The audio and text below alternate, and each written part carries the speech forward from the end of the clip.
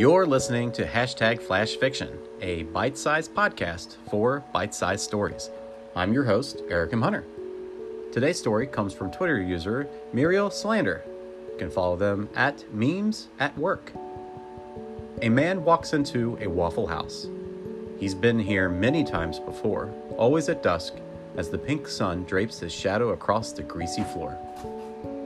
It seems glued in place as he walks to the counter and makes his order.